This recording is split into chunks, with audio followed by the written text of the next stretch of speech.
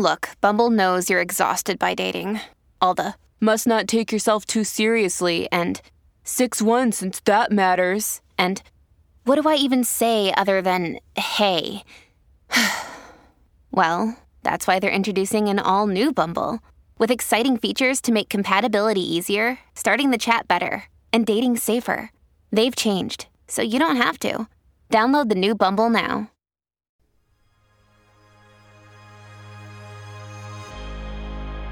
Hey everyone, welcome to another episode of Mission Daily. This is your host, Stephanie Postles, and I am joined by my co-host, Albert Chow. Albert, hello. Hello. Let's dive. You want to bring up an interesting subject. Okay, yes. So earlier you and I were talking, and you were telling me how you had an employee come to you at your other company, and they're looking for a job, and one of their first questions that they asked you was... Oh, they were actually already hired. They were already hired. Okay. Yeah, they're already hired. And they come to you and they ask, what are your thoughts on diversity? And what did you say? Yeah, my thoughts on diversity was, it's not my concern. I'm not sure if I used those words exactly, but I said, it is not my concern. And I don't want to say I don't care, but it's pretty close to I don't actually care about it. All right. It's not my concern. Do I actually care? Maybe. I don't know. It's just not my concern. Okay, so we'll dive more into this story and why Albert maybe or maybe does not care about this, because on today's episode, we're going to talk about how to build a sustainable business first, which ties into his story, and maybe even how to connect with the younger generation. So back to your story. So you're unclear if you care or if it's your concern. Let's get into why we're thinking about this with, your other company, with Mission. I mean, how smaller companies should be thinking about this. Where were you coming from when you said that? Yeah, so I use the term idealism, and I think it's not just young people. I think young people exhibit more idealism than older people. So to age myself, I'm 43. Do I picture the world in the perfect place? I mean, I'd like to say yes, but maybe because I'm jaded or whatever, I don't think it can get there easily. So whether you're talking about sexual equality, diversity, sustainability, equality, human rights, climate change, idealism, I put it all under idealism. And what happens, and what I was getting at is, there are a lot of younger workers who have these goals in mind. And I'm not saying they're bad things, but I just said it's not my concern. And here's why. It is so hard to generate a profit. And I really do believe, because I've been taught by others, that if you can generate a profit, then you can then deploy your profits how you best see fit into these problem areas that you want to help fix. You know what I mean? So I can respect a lot for Patagonia, 1% for the planet.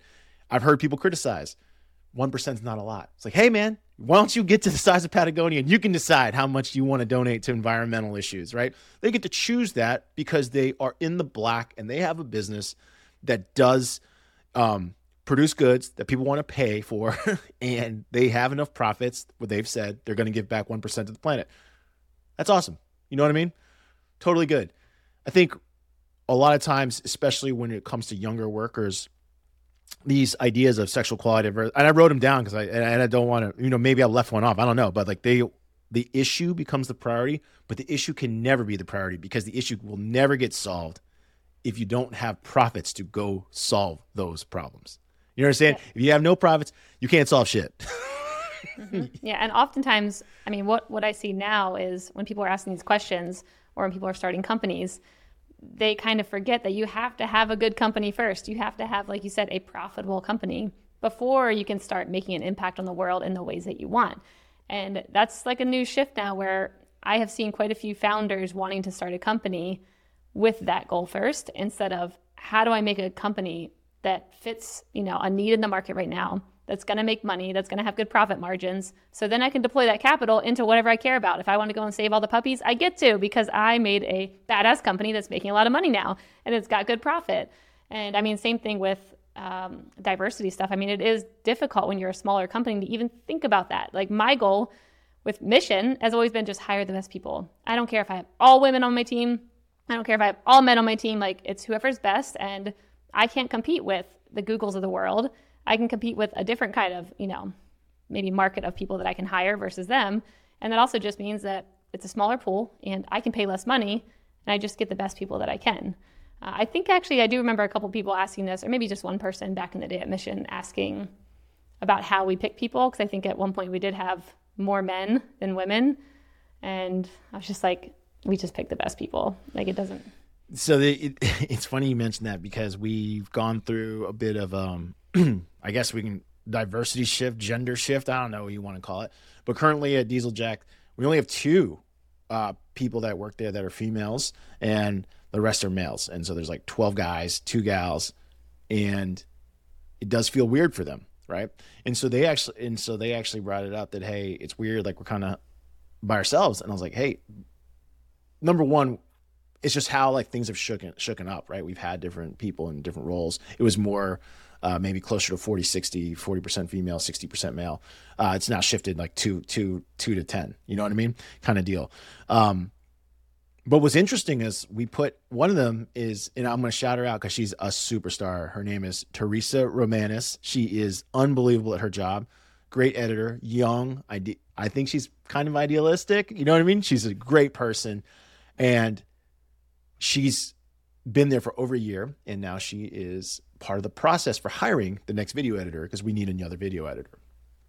And so I said, you know, when you hire, your job is to put the best person that you can put in a seat next to you that will work with you and you want to learn from them. And I was like, you also want to think selfishly because you're probably going to want to hire someone that you don't have to oversee their work.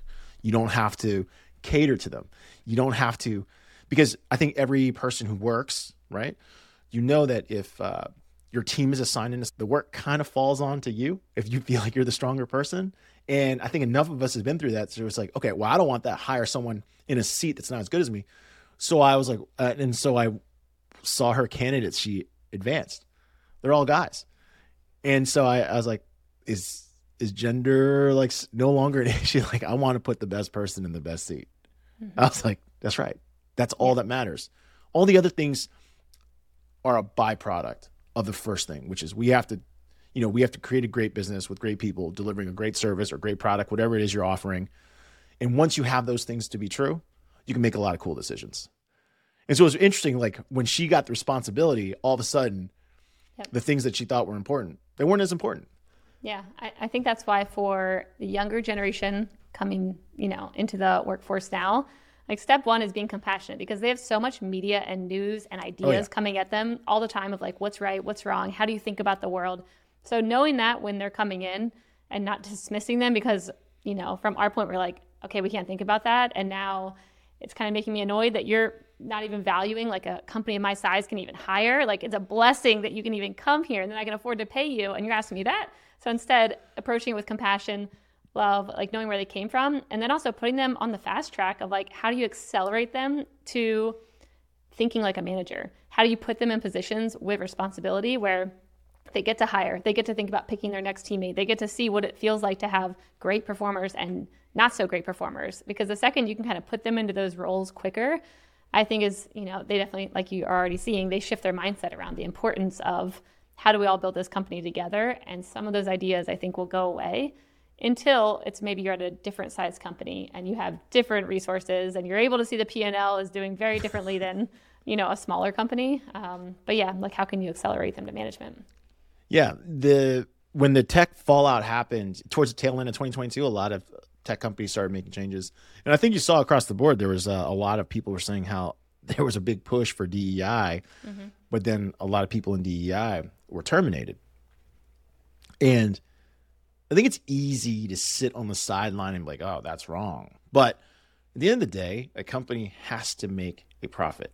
And typically who gets to sit in the seat when the economics are tough are people who are really good at making the thing, people who are really good at selling the thing. And if you're not good at making it or selling it, it's hard to say you belong on the boat. Do you know what I mean? And so I think there's a lot of administrative and cultural things that people want to implement inside the company. You know what I mean? Like the chief people officer. I mean, I get it. It's like, unless you're really good at putting super talented people in the seats and I'm hiring, I don't need you. And you're seeing a lot of people that are, it sucks. I'm not saying I'm not feeling remorseful. The amount of people that are in like talent, HR, recruiting right now that are out of work, I mean, this is just the cycle of the game, right? The economic cycle. You don't have a seat at the table. And so I think it's really tough for people to sit there and if you put idealism first, it can always feel like, especially when you look at someone else, like, oh, Stephanie's holding me back. This company does not care about the environment. This company does not care about sustainability. This company has a lot of things to think about. And it just so happens that this is not the ultimate priority. I mean, every company at the end of the day focuses on great people making great products and services that can sell it at a profit. And if you're not in those two buckets, it's just tough. Yeah. So then when thinking about building out a sustainable business, let's just say you're past the $500,000 in revenue point. Like, you're past that, but that's when the distractions start coming in. That's when the ideas from the outside start coming in of like, you should be doing more. Like, now, your friends are starting to see you're making some money. You've got some clients. Like, you should be doing more now.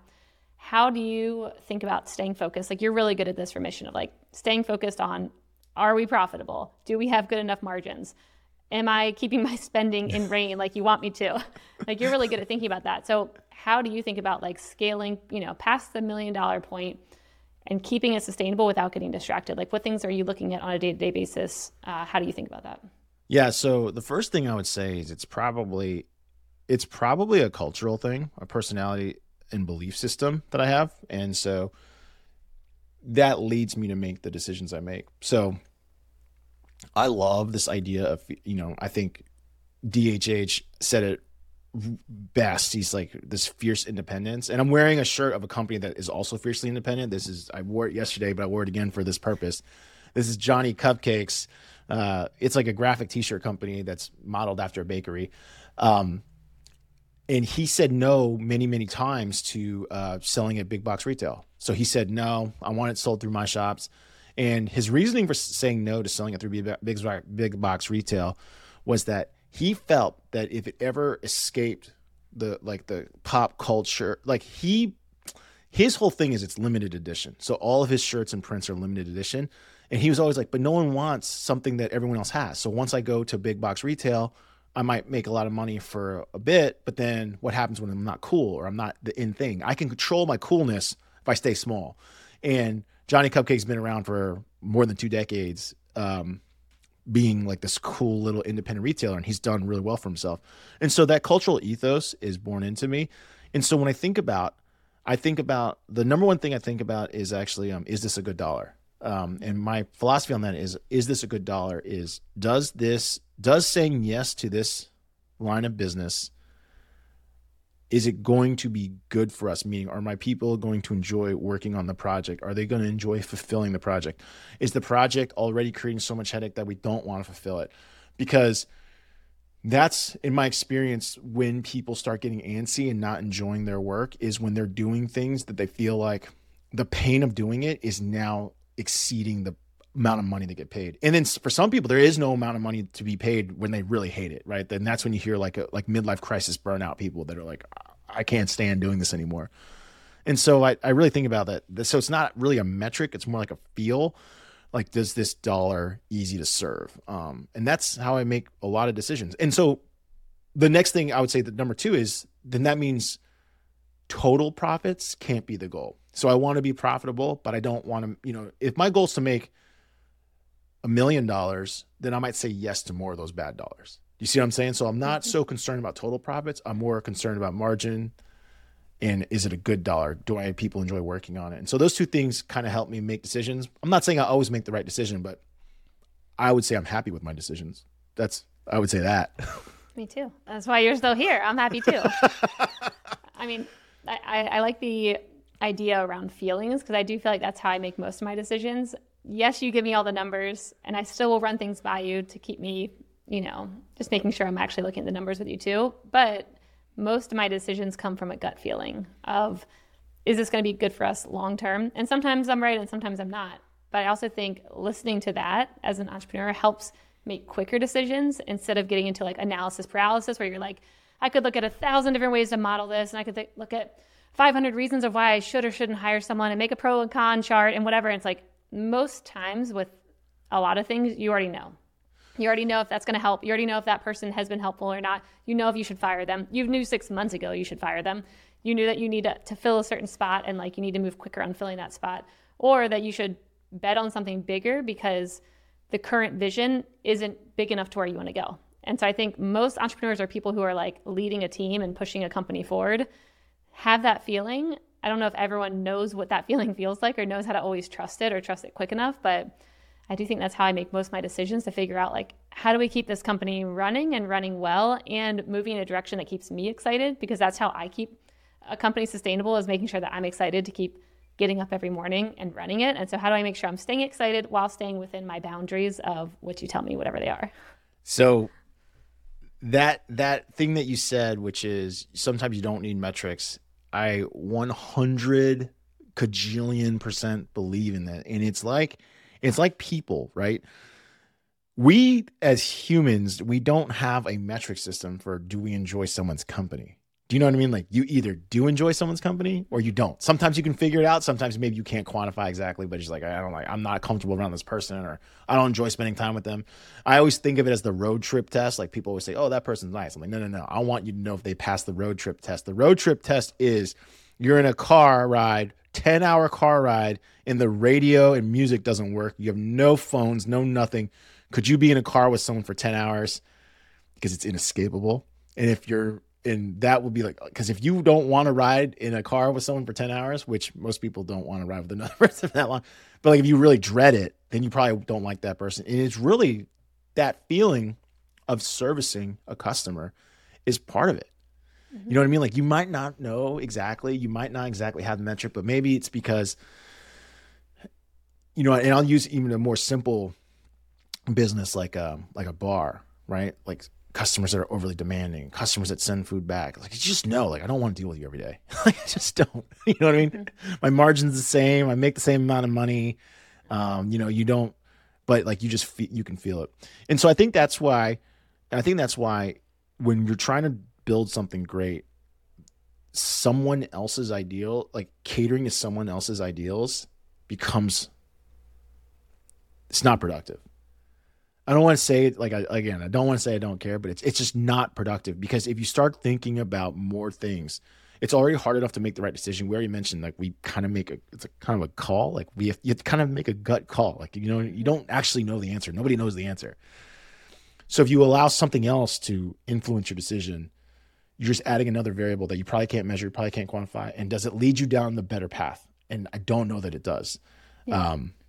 Yeah, I think it can like throw off your spidey senses. And you're like, well, I was kind of following what I was thinking was the right path, but now everyone's telling me to think about things very differently than how my brain already is working. And I think it can just throw you off and confuse you. And yeah, I mean, we've had quite a few founders and CEOs who've come on our different shows who have said the same thing of like, you need to listen to your gut, your instinct. I think it's hard to tell people how to do that if you don't already know how to like listen to your body. Like, pause, be quiet, maybe meditate, whatever it is for you. Maybe it's like going outside and going on a walk, but something that can get you to connect in with your body, your mind, your thoughts, like your feelings, and then figuring out problems. Because what I love is that most of the answers are already actually in me. That's something I came to a realization the past couple of months. I'm like, all the answers are already in me. I don't need to always look out. They're actually in here. I just need to like give myself the time and the space and the quiet to be able to figure things out and like just calm the F down and just like sit here and be like, what do I want to do for the next 6 months? Just that. Yeah. I think could be really helpful. Like, who do I want to be on my team? Hold on, let me think. What do I want that to feel like? I don't have to know the how. I just want to sit there and be like, what do I want this team culture to feel like? What do I want like every team member to be interacting like? What kind of projects do we want to be working on?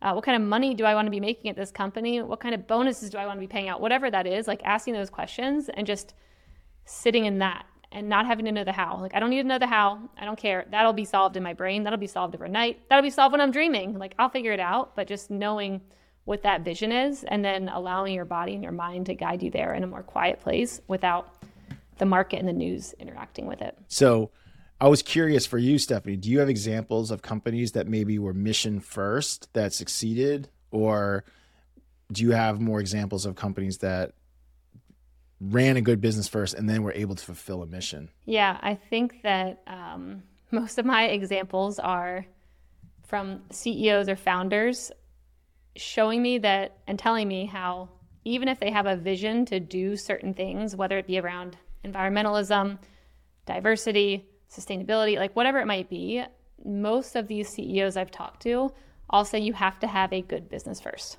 Like it has to be a good, profitable, sustainable business where you can make those decisions. I talked with a CEO of Simple Modern on one of our other shows, and they have all those, what are they? The mugs or tumblers. The tumblers in Target. And I mean, now they're a huge company. This guy was super smart. If anyone wants to just Google in like Simple Modern CEO, Up Next in Commerce podcast, you can go find his episode. I believe they do number one by volume tumbler sales. Yeah. I mean, just hearing this guy talk about how he built this company, he had to put all of his other ideas to the side, even though he's like, I did have a big vision around a lot of things of what I wanted to do, but I knew I had to make this company work. And to do that, it was going to take years to get a company into the place where I could have any kind of an impact. And what he was seeing was the same thing. A lot of founders coming and wanting to start a company just for the impact and forgetting that you need a good product, you need a good service, whatever it might be. And then I've seen just different examples of, I have talked to founders who were impact led first. That was like what their focus was. And I've seen many of them going out of business recently over the past year. I'm not going to name drop them, but I mean, one was a celebrity-led company, 2 celebrities coming together, and they just went bankrupt. And they had this whole idea of like impact and how they wanted to, have manufacturing here in Texas. I mean, it was a really beautiful vision, but they didn't know how to make it work from a company perspective, even though it was a great vision and they had all these different key areas of impact they wanted to make, but they couldn't figure out how to actually build the items profitably to get to that vision. So most of mine are not positive stories, but I think you might have a couple. So I am going to change it up a little bit, and I didn't previously discuss it with Lacey, our producer, or you, because your talking got me inspired, and I'm like, man, I know I have the best example ever of a person who focused on building personal net worth, personal income first. And when the opportunity came of a problem they wanted to solve, they attacked it and solved it so beautifully. So the story is around, have you guys heard of this water park, Morgan's Wonderland? You ever heard of this? No. Okay. So in the summer of 2005, Gordon and Maggie Hartman were on vacation with their daughter Morgan at the pool. And Gordon noticed that, so their daughter Morgan has disabilities. And he notices right away that a lot of things are not built for her. He notices the kids don't want to play with her. And this guy's a real estate developer. So he says, yo, I know what my mission is now. He builds a water park designed for kids with special needs, and he makes it forever free for any kid who has special needs that comes to Morgan's Wonderland. You don't have to pay, and your family doesn't have to pay. And he builds a business. Because he's a real estate developer, he understands construction. He understands P&Ls. He learns about the entertainment industry because he's already a smart guy. And he says, I'm going to build a self-sustaining water park, and I'm going to even the playing field. And that, if that's not one of the most badass, like ideal, like he didn't come out and say like, oh, it should be. Like he did it. Like he straight up did it. You know what I mean? He didn't say someone else needs to build a water. And I think for families that have kids that are in this, that have these disabilities, like they must be forever thankful that he took it upon himself to use the profits he made in real estate to say, I'm going to do this as well. And I think it's super cool that he did it because it just shows like people view like profit as the root of all evil. It's not. Money is the tool. So if you want to help a lot of people, the reality is the more money that you have, the more you can help. Like that's just the reality of it. And so this is like a little small example of like someone who maybe wasn't like they weren't exactly mission first, but because they had the means and the capabilities, they found a mission and they solved that mission. And I think it's just a really badass story. For anyone who wants to check it out, we'll link in the show notes. Morgan's Wonderland. It is a water park that is designed for kids and families with special needs. And it has been around since that time period, and it's still running. It's still operating. It still operates in the black. Yep. So, I mean, that kind of ties back to, like we said in the beginning, you have to either have a business, money, profit. You have to have something there first before you can have a big impact. And I mean, for him, this is something that has impacted, obviously, his life ever since he had his daughter. And so it's been in the back of his mind. And so you can still have a beautiful idea or something that you want to impact or something that you really care about. And there's no It just timetable. depends. There's also no Exactly. timetable, right? He sees this is a problem. He's like, no, I'm going to solve this problem. Yep. Yeah. And so you can still have that in the back of your mind while building, but just don't change your company from the start because of that. So like, I don't see someone like this changing their real estate company because of that, being like, oh, well, I want to make sure the first 20% go to charities supporting this when I'm starting my real estate company or when I'm doing whatever, like construction projects. It's like the company is what it was meant to do in this case. And then it was able to fund, the project that he had a lot of love around and that he wanted to push forward. Yeah. But I still think it's kind of the same concept of what we got back to. Build the company, make the money, so then you can have a big impact instead of trying to do it all at once up front in a way that kind of muddies up the vision. Yeah. And then I have examples of companies that built around their mission, but I wouldn't say that they scratched every ideal. And so like Bayard Winthrop is another example that I like to use. I personally purchase his products. The company is called American Giant, and he was in the clothing industry for a while when he observed that, hey, American manufacturing is going away. It is way less sustainable for the earth, for the people. There's like human rights violations. We've all heard of sweatshops internationally of people in the textile trade. The textile trade has always followed the cheapest labor. And wherever there's cheap labor, there's cheap goods. It's widely discarded. It's got to get shipped here. It's just clothing's a dirty business. And so he wanted to start an American manufacturing business. Along the way, he learns about all the fabrics that are needed, who makes fabrics in America, who sews clothes in America, and he makes clothes, American-made clothes. But he runs into some resistance. The resistance is his clothes are expensive. I think we can figure out that if you purchase everything made in America, it's going to cost more than international labor, which is relatively inexpensive, and they don't have rules and regulations around the environment. Like they just don't. And the textile industry is one of the biggest polluters. So he solves it by saying, I'm going to build a company. It's going to be American made. Everything's American woven, American manufactured. The problem is it's not widely accessible, right? The clothes are expensive. Hoodies are $140, $150. Like pants are $250. I think jeans is like $250. And then some people are like, well, then you should make it less expensive so that more people can buy it. It's like, man, the economics don't work out if I do that. So he's built a sustainable business. American Giant does $50 to $100 million a year in sales. In the grand scheme of textiles, that's nothing. It's nothing. But not enough consumers have voted with their dollars that this is what they want. But he's built a business, and he's found a way to build something he cares about, which is American-made, manufactured, quality goods. He has to charge a bigger price. And then, so, I think if you listen to every ideal, because like people can say there's might be socioeconomic ideals he's not fulfilling because he's not making it widely accessible to everybody and all this other stuff. It's like, it's just really hard to answer to all of them. I mean, he answered to his number one, which was American supply chain. He probably can't answer to all of them. You know what I mean? Can't do it. Yeah. Yeah. Well, what do you think about someone like the founder of Tom's? Like where I think from the start, he like gave a shoe away for every shoe. Buy a shoe, give a shoe. But also the shoes were expensive. So I'm like, he baked that into the price points. So Tom's has fallen on hard times. So I think it's already been picked up by a private equity. I think his sister actually is more successful now because she owns Aviation Nation. I think that's like over $300 million a year in sales, and that's like high-end goods.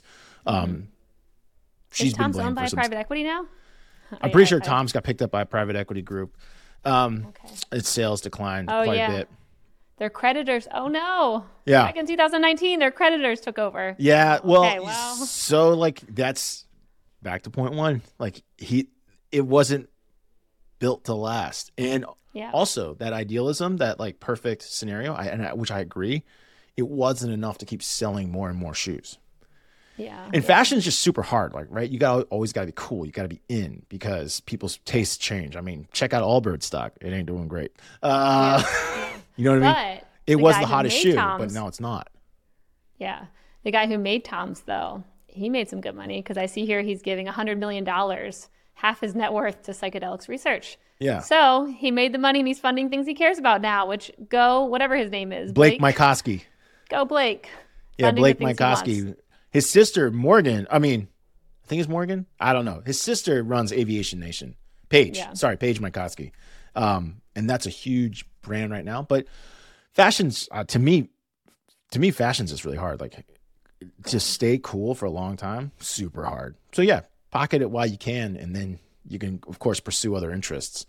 But I think I think it's cool to be mission oriented, but I think also the mission is not enough to sustain a business. So that's why you need to sustain a business first and then fulfill a mission. Yeah, I mean, I think you can't do it all for sure. And I think that comes back to knowing who you're selling to. Because then you can say, okay, if I'm selling to someone who cares about these certain things, then like price point's not an issue for them. Like Albert's thing, it's like, yeah, a lot of people will complain about price, but like based off where my company's going and the kind of person I know I'm going to sell to, price will not be an issue. Literally, people kill themselves while making cell phones, and they installed suicide nets. So you jump out of your window because the pressure to make iPhones is so hard to kill yourself. They pull you out of the net, put you right back on the line. Hey, Lacey, I know you'd rather die. I need you to glue these cell phones together.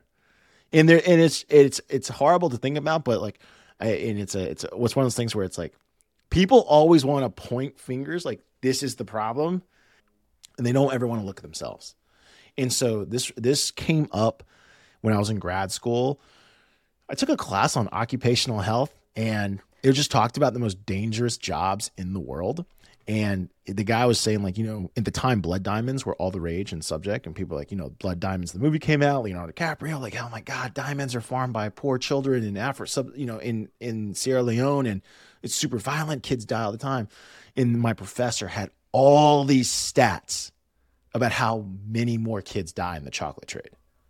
Mm-hmm. And he's like, people want to point at blood diamonds because they like to say it's someone else doing this, not me. Mm-hmm. I couldn't possibly be part of the problem, but no one wants to acknowledge that there's more like child slave labor in the chocolate trade than any other trade, because everyone loves chocolate. It's really hard for me. Oh man, I can't eat chocolate. Damn.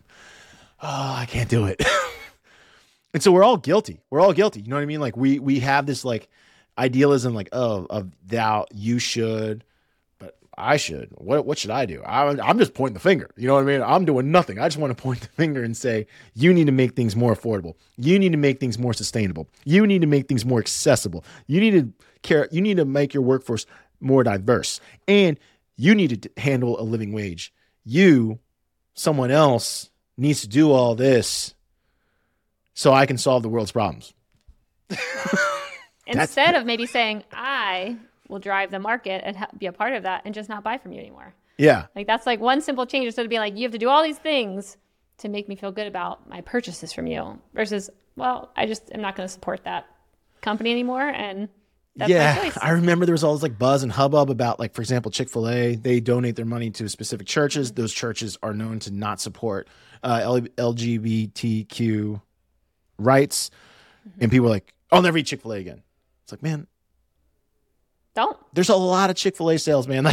And I know people want to put that value system on everybody, but it's like, man, I don't want to feel guilty about eating a chicken sandwich because I like chicken sandwiches. Just because I like a chicken sandwich doesn't mean I agree with all of these things too. Because if you have to align 100% of your purchase decisions with the value systems of the provider of said purchase, you will get nowhere. Like, it's not possible. There is no company out there that aligns on everything. And I'm just a big believer, let's go over these things.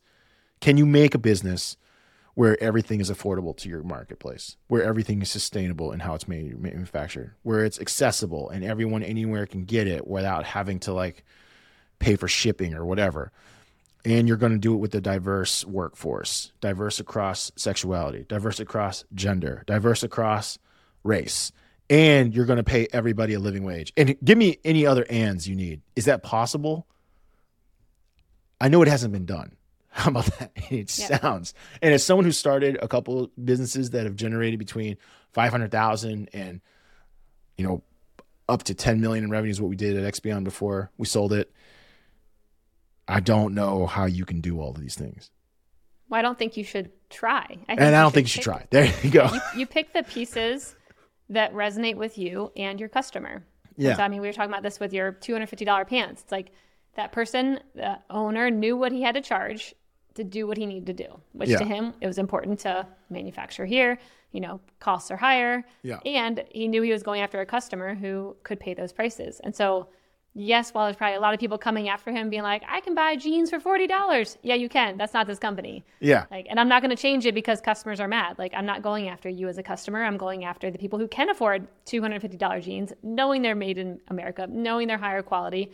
And then it'll help my vision with X, Y, and Z. So I think you have to pick the things that matter most to you. And then once again, not let the market sway you, not let the news and the, idealistic thoughts of everyone else sway your vision and what you can do. And so if you have a vision for cheap things and, mass market where everyone can have it, like, great. Then you just also might have to compromise on a couple other things. Like, you won't be making it in America probably. And you'll have half the people might be hating you for that. I think living wage would be really tough. Anyone who's value-based sellers can rarely pay a living, like what they call a living wage for everybody, right? So meaning you're going to not have high margins. You're going to offer the slimmest margins so you can offer the best good at the best price possible. That's like Walmart.